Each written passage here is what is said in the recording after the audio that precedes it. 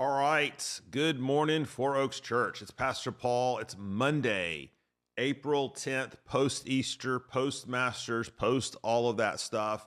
So glad to be back with you. Of course, we took last week off getting ready for Easter, Good Friday, Holy Week, but now we are digging back into the Word of God here on a Monday morning in Matthew chapter 5, the Sermon on the Mount. Now, because we're always having new folks join and check out what's happening on this pastoral podcast, probably be helpful as we're getting going again to rehearse what we're doing, why we're doing it, what our ultimate goal is every morning. So the goal, again, is not to just dispense theological, biblical information, although that's part of what we're doing. The goal actually is to help you learn to interpret the Bible, study the Bible, apply the Bible yourself for yourself, to be a self-feeder. And the way that we're doing that is we are looking at the passage that's coming up that coming Sunday that we're going to be preaching on Sunday mornings. And so that way, as I'm working through the passage, as you're working through the passage, we're all working together, right? And you're sort of getting a glimpse into some of the ways that I approach biblical interpretation. I'm trying to drop some tools, some resources your way as we walk through it together. And that's the ultimate goal. Now, we are back in the Sermon on the Mount, and we are going to be looking at this week verses 17 through 20 of chapter 5. All right, so let me read those verses and then tell you why this is a particularly important, significant, and I think even helpful passage for us to be looking at together. So Matthew 5:17, Jesus is speaking. He says, "Do not think that I have come to abolish the law or the prophets. I have not come to abolish them, but to fulfill them. For truly I say to you, until heaven and earth pass away, not an iota, not a dot will pass from the law until all is accomplished. Therefore, whoever relaxes one of the least of these commandments and teaches others to do the same will be called least in the kingdom of heaven. But whoever does them and teaches them will be called great in the kingdom of heaven. For I tell you, unless your righteousness exceeds that of the scribes and Pharisees, you will never enter the kingdom of heaven." Now, truth in advertising, as we get ready to dig into these 4 verses this week, there may be no other singular passage that Jesus talks about, maybe with the exception of the last discourse that he gives in Matthew on the end of the age and those sorts of things. That one's pretty hotly contested, but this one might be even the most hotly contested in all of Matthew. And there has been no amount of ink spilled that would do it justice, right? There's a lot here, and it's a great passage for us to dig into because, just again, truth in advertising, I have not done a lot of prep work for this passage. In fact, I'm coming at it sort of raw and fresh like you are. It doesn't mean that I haven't studied it in previous times or I didn't read it before we got on the air this morning, but it does mean that it gives us an opportunity to show sort of how I approach a text like this and using some of the tools that we've talked about. So 2 tools that we've discussed here. One is this idea of concentric circles. So if we think about that the meaning of the sermon or the meaning of a message should be the meaning of the text, the point of the text, that's the innermost circle.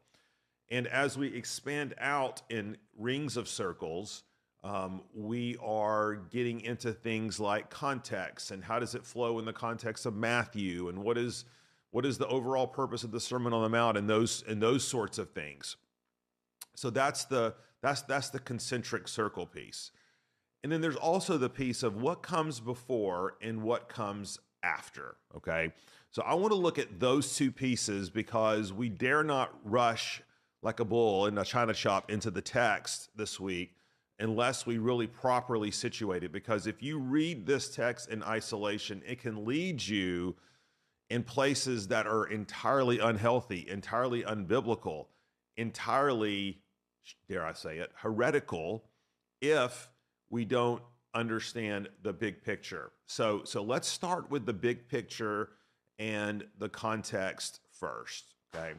So obviously, Matthew's theme we've talked about is this idea of the kingdom of heaven, and that Jesus is King Jesus, and that everything in Matthew's gospel is meant to communicate that reality, that in fact, as he's writing to Christian Jews, Jewish Christians, and also Jews that aren't Christians, this is probably some 60 AD or something Matthew's writing, his goal is to show that in fact Jesus is the long-awaited, long-hoped-for Messiah. He is the fulfillment of the Old Testament prophecies predicting such.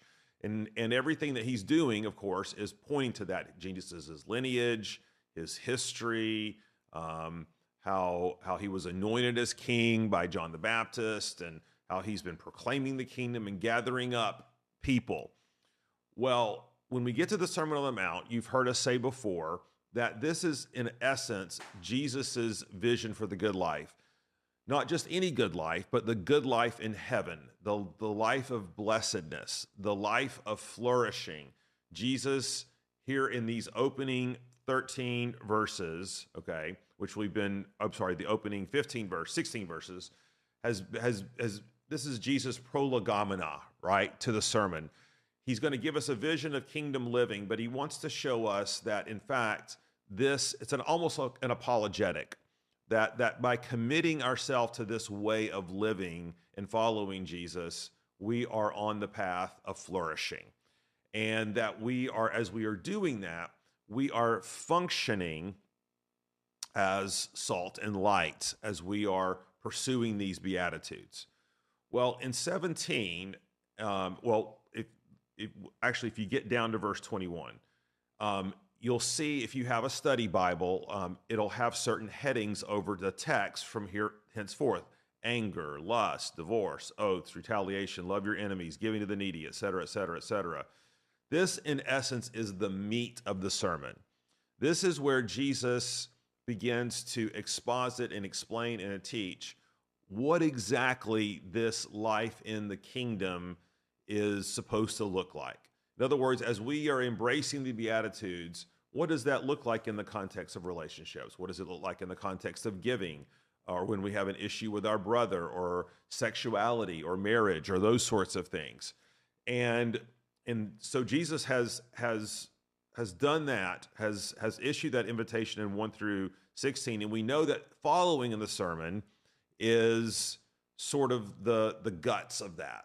All right, what does it mean to live life on mission for Jesus? Now, verses 17 through 20 are absolutely fundamentally crucial, because they are going to tell us how we are to understand what Jesus is going to say, okay? They're going to help us contextualize everything that he's saying from this time forth. But if we don't get these 4 verses right, think about it this way, and I think you may have heard, this is not my analogy, is what I'm trying to say. So if you were calculating a blast-off orbit for a rocket, okay, and we know how important mathematical equations and trajectories and those sorts of things, you could be off just one minuscule calculation, off a millimeter of a degree, right? And when you blast off, that millimeter doesn't make much of a difference. But as time goes on and that rocket continues to go into the air and accelerate quickly, that degree of error begins to multiply exponentially. And that's what can happen if we're off even a degree or two to what Jesus is saying, okay? So I'm going to be giving you some homework to do between now and tomorrow, because here's some things that jump out immediately that we need to try to grasp, okay? So what does Jesus mean when he says he did not come to abolish the law and the prophets, but to fulfill them? It seems that that's an important precursor, because what Jesus is going to teach about the law, how to rightly interpret the law, apply the law, the kingdom law, he's anticipating that he might be accused of abolishing the law, or might be accused of teaching something that's not in the Old Testament, or making his own law. And what Jesus wants to make it very clear is that what he is about to do in the remainder of the sermon is in fact consistent with the Old Testament law, its prophecies, and its fulfillment. Okay. That's important, because who was it that's going to attack Jesus the most when it came to what he did in his ministry? Well, it was the Pharisees. It was the experts in the law. And Jesus is preparing the people for the fact that what he is about to teach is not just not inconsistent, but it's in fact a fulfillment of the way the Old Testament law should be applied for the New Testament believer. And you see this, look down at verse 20, for I tell you, unless your righteousness exceeds that of the scribes and Pharisees, you will never enter the kingdom of heaven. So Jesus is putting his stakes in the ground. Not only is he here to rightly interpret the law, but he's telling the people that in whatever way the law has been interpreted by the Pharisees up to this point has been inadequate. In other words, they think they've been righteous. They think they've been wholehearted in obeying the commands of God, but they have been anything but.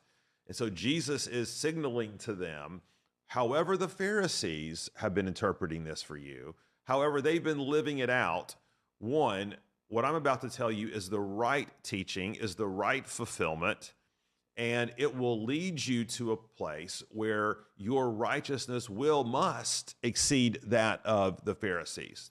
Now, one thing to dig into, I would encourage you to dig into this week or tonight, anticipation of our devotionals, is this word righteousness, okay?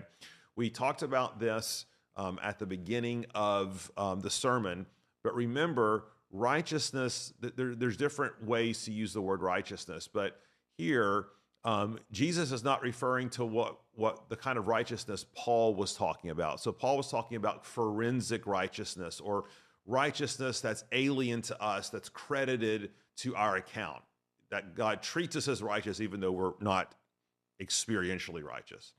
That's not the kind of righteousness Jesus is speaking of here. Jesus is speaking of wholehearted behavior, where the inside and the outside match. Not where there's perfection, but where there is consistency, where there is wholeness, where there is a sturdiness, a constancy. And so as we're getting ready to unpack this particular passage this week, I think it would be your assignment, if you choose to accept it, is to go through and look at the different times Matthew uses the word righteousness. Okay, you can do this on a computer program, software. You don't have to have that though. You can Google it, but you can look in the back of your study Bible. Okay, and every time it says the word righteous in Matthew, go and look and read and see what the context is. And I think what you will discover, Jesus is not saying that the Pharisees are doing awesome, and in order for you to get to heaven, you've got to be even more awesomer, right? Totally made that word up. That's not what it means, right? It means that the Pharisees' behavior is anything but wholehearted, and that's God's intention in giving us the law of the kingdom. So that's some homework for you. And as you do that, I think this passage will, as we move through the week, will start to come into a little clearer view, because we want to understand, what does it mean that Jesus came to not to abolish, but to fulfill the law? What does it mean relaxing the least of these commandments? Okay, in what way does our righteousness exceed that of the Pharisees? These are all good questions that we're going to get to, but we got to get the big picture established first. So go to it. We'll be back here tomorrow, and my prayer for you and me is that regardless of where we find ourselves today, that God would empower us with his Holy Spirit to wholehearted living, okay? Not to earn our salvation, but to be congruent with the work of God's Spirit in our life, to please him and to honor him. Lord, that is our prayer. We want to be wholehearted people. We want to be those who hold up the values of the kingdom in the way that we live and to follow you, Jesus, and to imitate you. But Lord, you know our sinfulness, our hard-heartedness, our dullness of heart. And so we need your help. We need your mercy, your grace, your spirit. We ask these things in your Son's name, Jesus. Amen.